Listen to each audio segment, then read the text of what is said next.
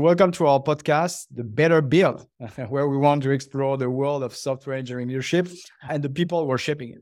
I'm Stefan, I'm the CEO at Mission. I'm going to be your host today. And of course, I'm thrilled you're joining me.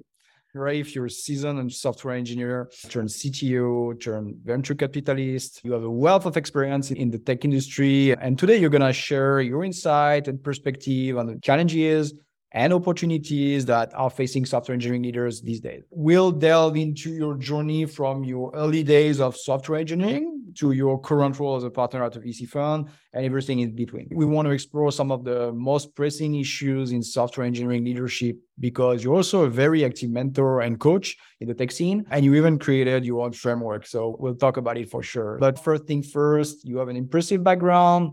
Tell us about your story, Raif. Yeah, sure. First of all, thanks a lot for having me. My background's, as you said, software engineer, started in the late 90s in the first .com boom, and then entrepreneur during the Web 2 wave and the VC now. So just had the privilege to kind of experience all that with slightly different roles. My parents really wanted me to become a doctor, but once I started coding, there was like no turning back. That feeling of building something out of nothing was just too gratifying. And I think my career has followed that theme. So started as an engineer.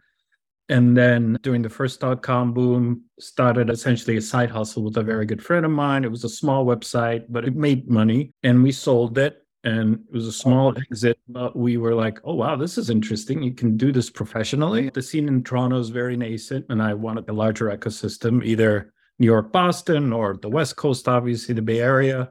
And because I had a very technical background, computer science, math undergrad, and then software engineer, I thought an MBA would be a good thing to do. So I went to Berkeley for my MBA, which also got me to Bay Area, into a place where I knew no one. I had no network. So the school was great for that, opened a lot of doors, allowed me to meet a lot of people. And then I had an internship at eBay. I also had an internship at a seed stage VC firm. And then in my second year, I started a company with a classmate. We raised a seed round before we graduated, and that kicked off this next 12, 13-year stretch of being a founder and CTO at different venture-backed companies. And then, about a year and a half ago, I became a VC. That's awesome. I'm interested in something because, of course, there's been a lot of transition in your career. I just want to quote you. It is something you say in your startup CTO handbook. You talk about longevity. And you say, average age of the CTO is 52 years old. But that's all companies in all industries. Average age of startup founder is 34. 45 for successful startups. The takeaway is that you can be a CTO well into your 50s, but the startup CTO job has a shorter shelf life. Was it something you had in mind when you were transitioning? The short answer is no. When I first started off as an engineer, and then when I was like, okay, CTO, would like to be a CTO, I don't think I thought that long ahead of, is this something I can do into my late 50s or not? But once you spend a little bit of time in the startup ecosystem, you definitely start seeing that.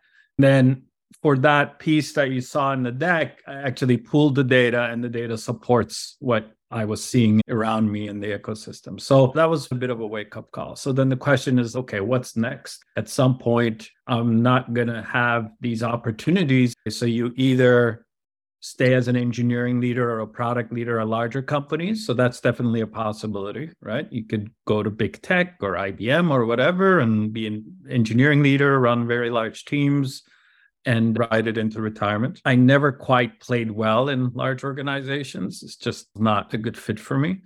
So then VC was always the top of the list because it's one of those things where you still get to have fun and stay in the industry, and it's a rewarding career. Now, a question about transitions. Look, sometimes the easy ones are the forced ones, right? The company doesn't work out.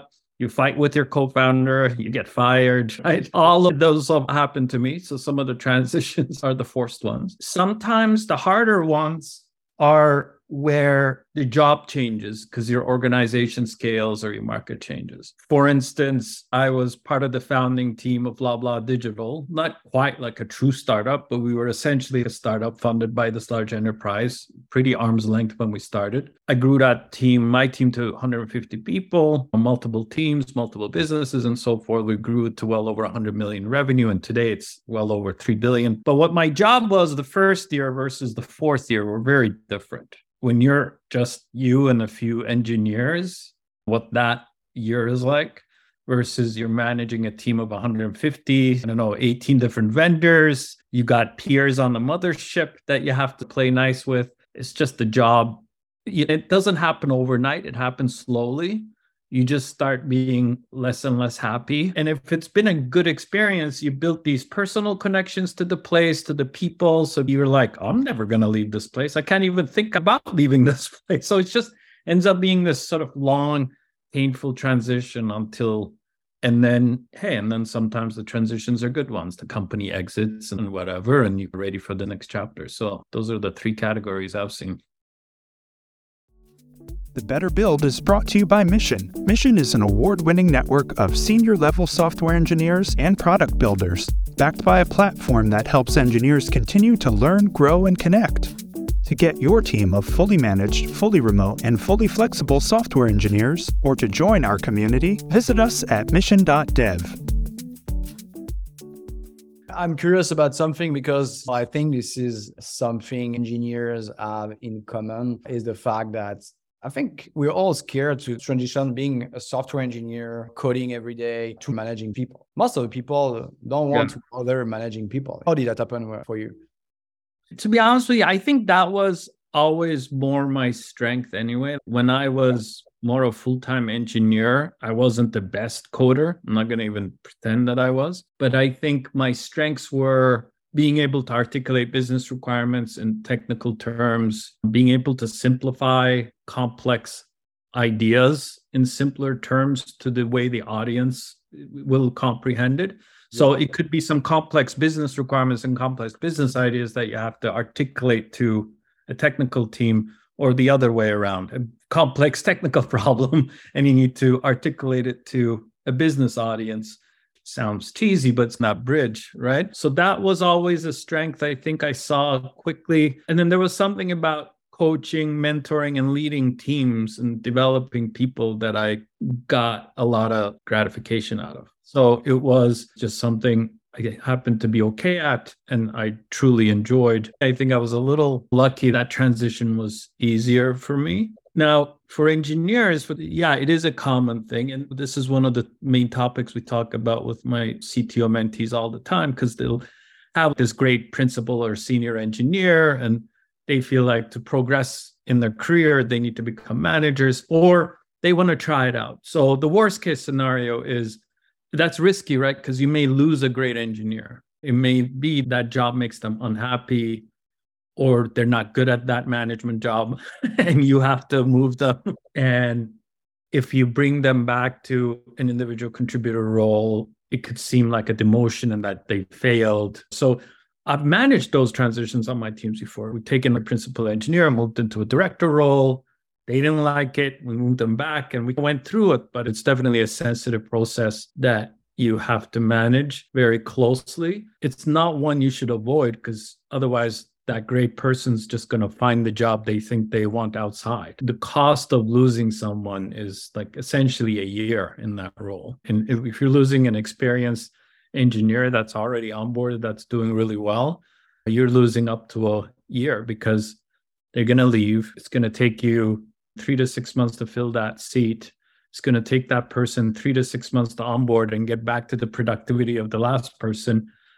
So right there, you're almost at a year of that role actually not producing what it's supposed to produce in your org.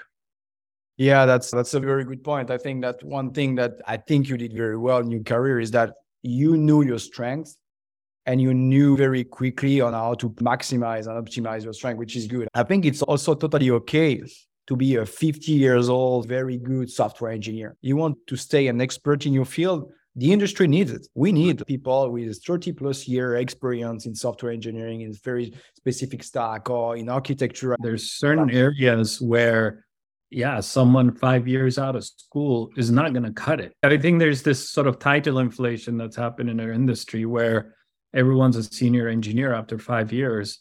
But when you look at the telco industry, where things get really deep, really fast, you just can't be a senior engineer with 5 years of experience. You just don't know enough. You haven't seen enough. And maybe with AI and VR and blockchain, with these areas that are so different from each other and specialization, we may get back to that. And maybe we have to come up with new titles or start to stretch those timelines. Yeah, I agree. So what's been the most challenging position, role you ever had? I had a mentor early on in my career, and he'd put me in a new role and something I'd never done it before. And I was so frustrated. I was like, Michael, I just feel so lost. And his short response to me was like, Raif, if you're not feeling lost, you're not challenged. So the way I want to think about this question is the times that I've most felt challenged are probably the times when I've felt most lost. It's just when I've taken roles where I know the least, where I'm the newest to. Most of my career, those transitions, a guiding light in terms of how I decided on what the next thing's going to be, of the opportunities that were available to me. Just for my personality type, there always had to be something new about it, or maybe at least a couple of things new to it. Either had to be like a new industry, new type of company, or new town. I don't know, like something had to be new. I feel like every role had its different sets of challenges. Maybe this is just recency bias, but I feel like my current job is the most challenging because it's pretty freaking different than what I've done the last 15 years. And if I was to name one thing that's so different, it's the lack of the feedback cycle. Is that when you're an operator, when you're an engineer, if you won the day, won the week, won the month, won the quarter, or how well you did, how well you scored. And there's a sense of accomplishment or gratification or some feedback. You're like, okay, I did not win this quarter, but hey, here's what I did wrong, and I'm going to do better next time. With VC, the feedback cycle is so long, it's so long term. If we're looking on cash returns, any investment I'm making now, we're talking about 6, 7, 8, 10 years out, closer to retirement. Especially when we are seeing such market downturns. And on top of that, it's also a very lonely job. And that's a good thing. It is an individual contributor job. It doesn't matter how senior of a partner you are. If it's a really big firm, sure, if you're a managing partner or director, you're managing people, but most investing partners don't manage people. Maybe you'll have half an analyst or something, but it's nothing compared to an operating executive and what they have to worry about. So you have to be very self-driven and deal with self-doubt every day. So that is quite different. I really wanted to spend a bit of time talking about what is it to be a venture capitalist, starting by what new skills do you have to develop, if any, and what skills you already have makes you stronger in your role.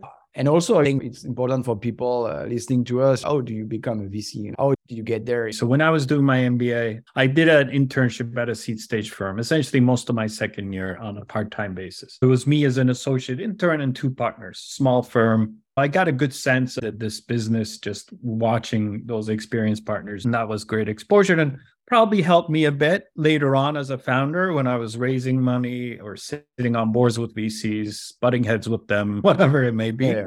But I had walked away with the sense of, hey, this is a good career. Like later on, this is a good gig. I could really enjoy doing this. So I had that glimpse and look into it before. And so how it happened for me, the story is about 2 years ago, within a 6-week window, 3 different early stage firms in Canada reached out for an investment role. I don't know if it's because I've just been around long enough and people started thinking, oh, Raif's getting old enough to be a VC, or just the word got around. And it all came with this premise of, oh, we're looking to add an investment partner with a technical background. So maybe it was just of the CTOs who's had some experience, is more commercially oriented.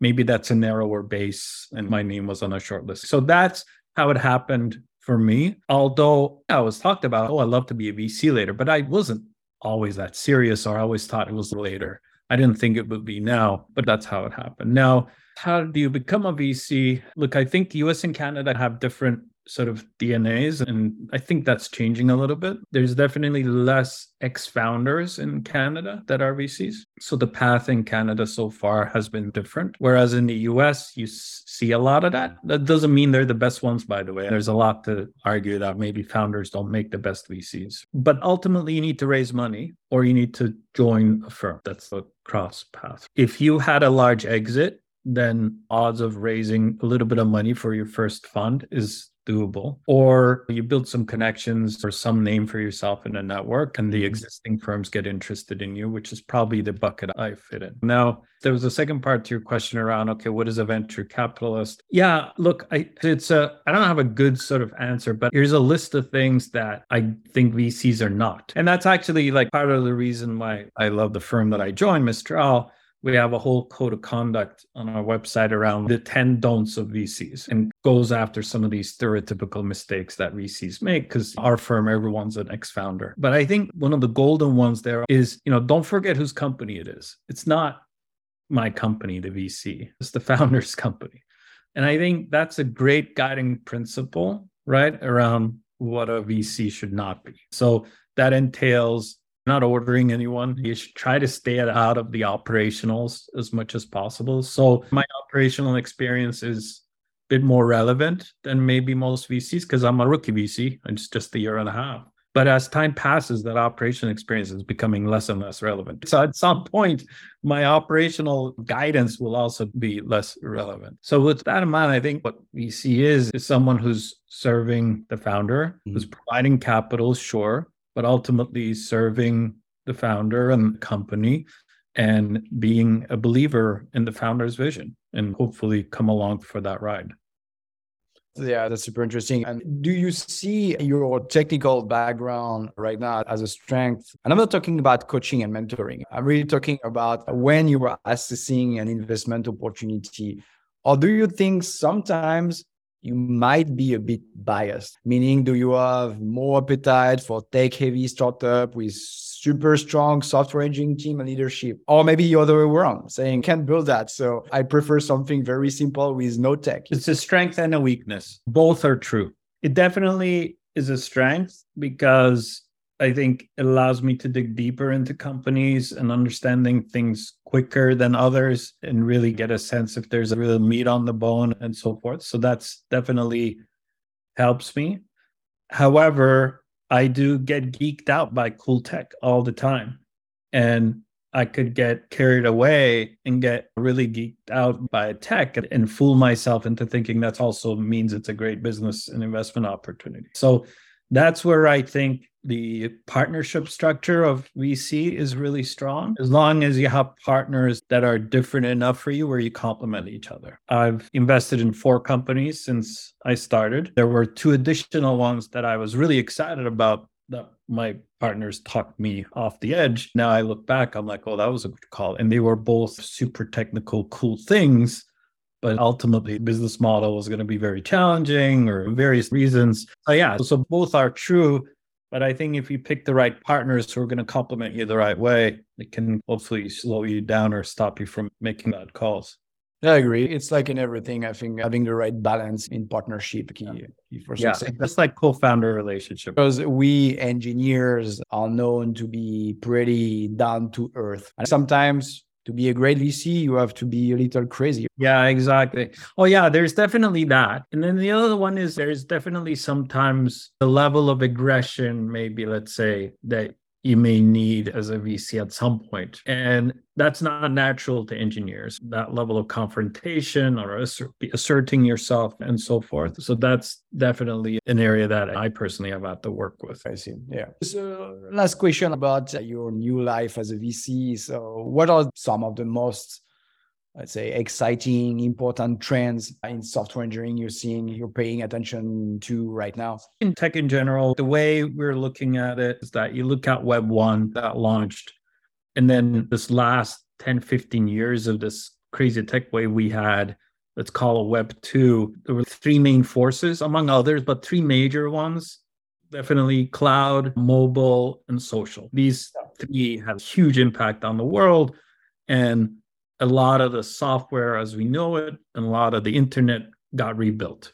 Everything went mobile, everything went on the cloud, social changed the internet. My belief is that we're at the beginning of this next wave of three similar forces that I believe are going to be as impactful. One is AI. Obviously, we're seeing that. Now, we've already had a mini AI wave, but this is more about commercialization of neural nets and deep learning. Secondly, blockchain. I'm still a believer in that. I know it's not popular to talk about these days, but I think this core idea of digital asset ownership and decentralization is a very, very strong idea. Just taking the asset ownership part, I think there's a future where we're going to look back, oh, we couldn't truly own our digital assets, and we're going to think that was freaking nuts. And third is really around immersive VR and AR. So the future 10, 20 years from now, where all these three trends have matured and a bunch of different applications and new technical realities, I think that version of the internet is going to look very different. Those are the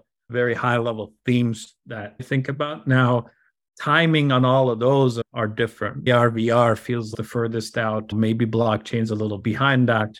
What ChatGPT and all this craziness now is showing that commercialization neural networks is here. It's not imminent, it's here. Now, in terms of software engineering, one thing I was going to ask you is whether or not you were seeing this, because I'm seeing it, is that waterfall's coming back.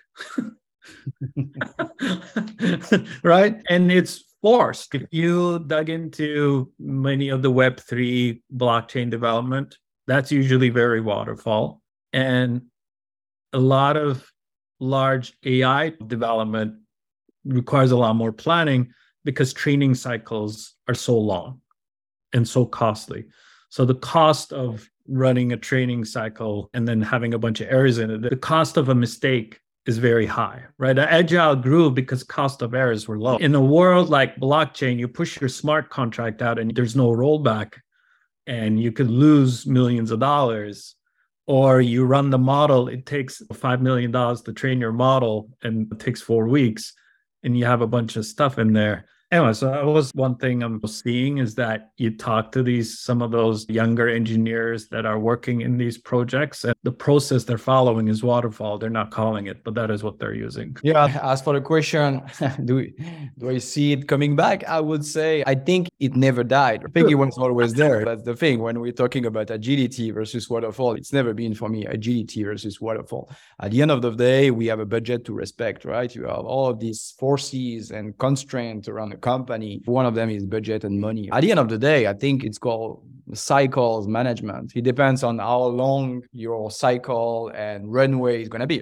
At the end of the day, you need to deliver a certain number of feature at a certain time. So it's called waterfall. You need to budget management, cycle management, and you can be agile with your software development. But it's not one or the other. To me, it's a combination of both. I think what died was this idea of a software being done. That is fundamentally wrong. That is wrong. Yeah. There's no such thing as done for a software. It's just a living thing. And you need to have engineers constantly working on it. So I think that thing died, and that's good because that was fundamentally wrong and it didn't work with our software engineering cycle. But you're totally right. You still need to manage a budget. Let's call it an hybrid between agility and waterfall, but it's still there.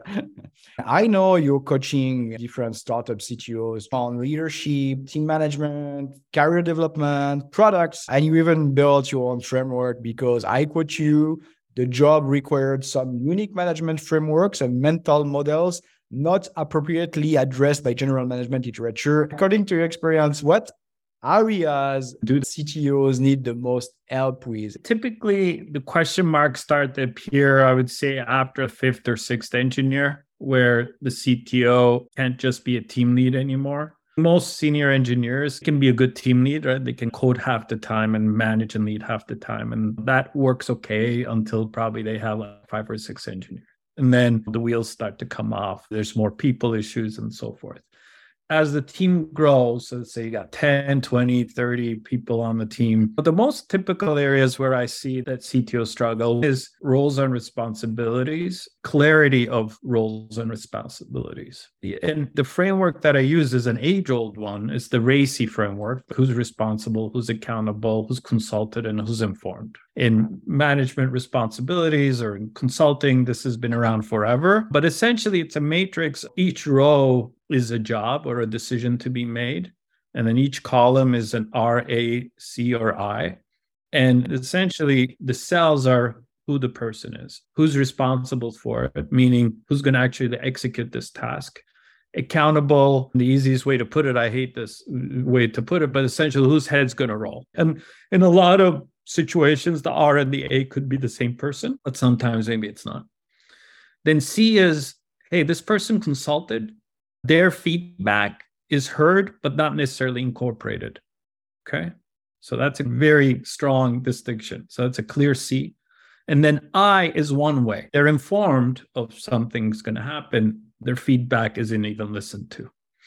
And it's very important as organizations grow to have clarity for different tasks, different decisions in your team. Who has the R, the A, the C, and the I? Because a lot of the friction and things that slow a team down turns out to be where there's ambiguity on who's the R, who's the A, and the C, and the I. That's where those happen. Good example is, let's say you're going to release something. Is it QA? Is it product? Or is it the business or the CEO or whatever? If that's not clear, every go live, there's going to be some ambiguity. When I go and talk to CTOs and their teams and we're looking at problem areas, a very common thing we see is that the team has grown. When it was small, it was working fine. But as they've grown, they haven't really clearly laid out the responsibilities and accountabilities among their team. People are worried about hurting each other's feelings, or should we include everyone in this decision and things take longer, or certain voices are slowing the process down, although they really shouldn't be heard at that point. And what I typically do is we identify the most ambiguous and uncomfortable high friction areas, and we create a matrix cell by cell. Who's the R, who's the A, who's the C, and the I. And that goes on Google Drive, Notion, Confluence, whatever you use, and also becomes part of your employee onboarding. You may not agree with it. You may feel like the designer should have more say or the product manager should have a say in this, and fine. Yeah, at least you have a foundation, right? Yeah, exactly. The parts that are working well, you don't need to document it. You can if you want for completeness sake, but start with the highest friction. The second one I see right up there is performance management and performance ladder, and doing it in a transparent way. A lot of teams don't have defined levels. They don't have defined expectations of what's a level 1 engineer, what's a level 2 engineer, what's a senior engineer, what's a principal engineer, how you make those decisions, how people get promoted. There's a sense of lack of transparency among the teams, which creates disgruntled engineers who feel like they've been hard done by. That's causing engineer churn. Or you look at big old consulting organizations where they've really professionalized how to manage people and keep them because they're really high valued. They do a great job at this. At Google, everyone knows what level engineer expectations are. It's a very detailed rubric. You go to McKinsey, BCG, Bain, large strategy consulting firms, or Deloitte, you're going to see the same thing. Very detailed matrix that's very transparent on what the expectations are for different levels. Maybe it's a 6-week cycle. Maybe it's a 12-month cycle. A lot of times we'll walk into a company and there's 30 engineers and nobody knows whose levels are, how those promotions are made, because organically how they happen is people get promoted when they threaten to leave. 100%. I think this is something a lot of entrepreneurs tend to forget. This is what makes you scale as a company. We always talk about scaling a software. I think that's not what is important. I don't know if you agree with that. Software is easy to scale. People are not. Yeah, exactly. No, I totally agree. So yeah, those are the top two. I really love what you say. I see you're a framework guy. I'm definitely a framework guy too. What advice do you have for aspiring software engineering leader and entrepreneurs in tech industry and all decision framework you're talking about? Is that on the internet? Do they need a mentor? Do they need to go to an MBA? One of my experiences for about 3 years pre-MBA was at Deloitte, which is a very large consulting org. This was during the .com boom. They had a .com group. So they went and hired a bunch of developers and people from startups, and I was one of them, and they created this .com group. And I joined Deloitte because I thought, oh, that will make my father finally happy instead of working at a startup. Immigrant father, it was like, why are you working at a small company? So he was very proud. But yeah, it turns out companies that sell people for a living, which is consulting organizations, and who've done it for a very long time, like well over 100 years. They're very good at managing people and grooming people. I had that early experience at Deloitte where a lot of my ideas got morphed about that. They had a fairly complex, sophisticated structure and a framework for that.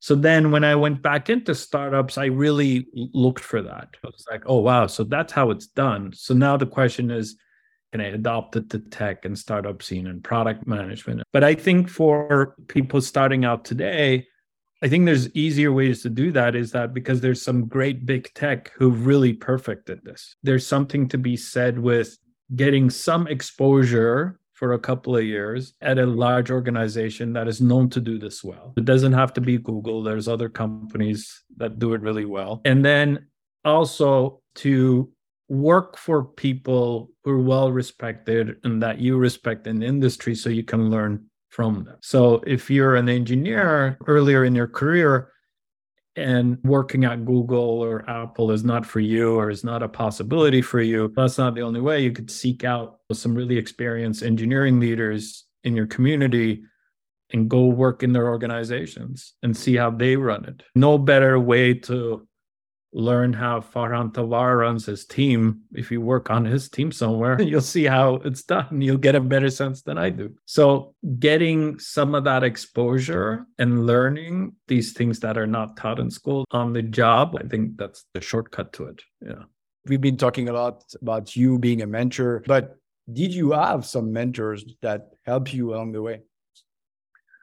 Absolutely. There's been a lot. And at different stages of my career for different purposes. And they've helped me a lot. As a senior partner at Deloitte, always helped me out. Years later, he wrote my MBA reference letters. Here's what I'll say. I've had mentors where they're well known in the ecosystem, but some of them are polarizing characters. And hey, a founder or a VC is polarizing? Surprise, newsflash. Or someone doing something interesting and different is a polarizing character, that shouldn't be so shocking. Having a good sense of where that mentor's strengths are, where they really have some unique insights, and really leveraging that relationship for those unique insights. I can be a good mentor for people in certain areas.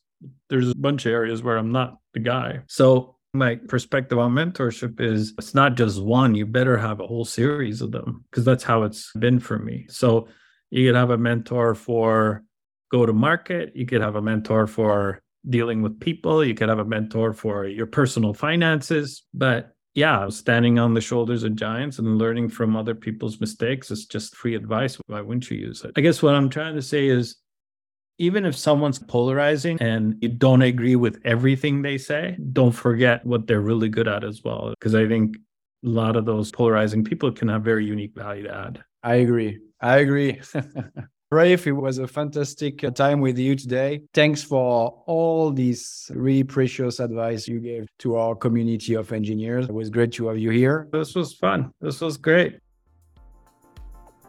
We'd like to thank our guest for joining us today, for all of you for tuning in. Be sure to subscribe to this podcast on your preferred listening service. Stay connected with us on LinkedIn and visit our website, mission.dev, for more information on our network and platform. See you next episode.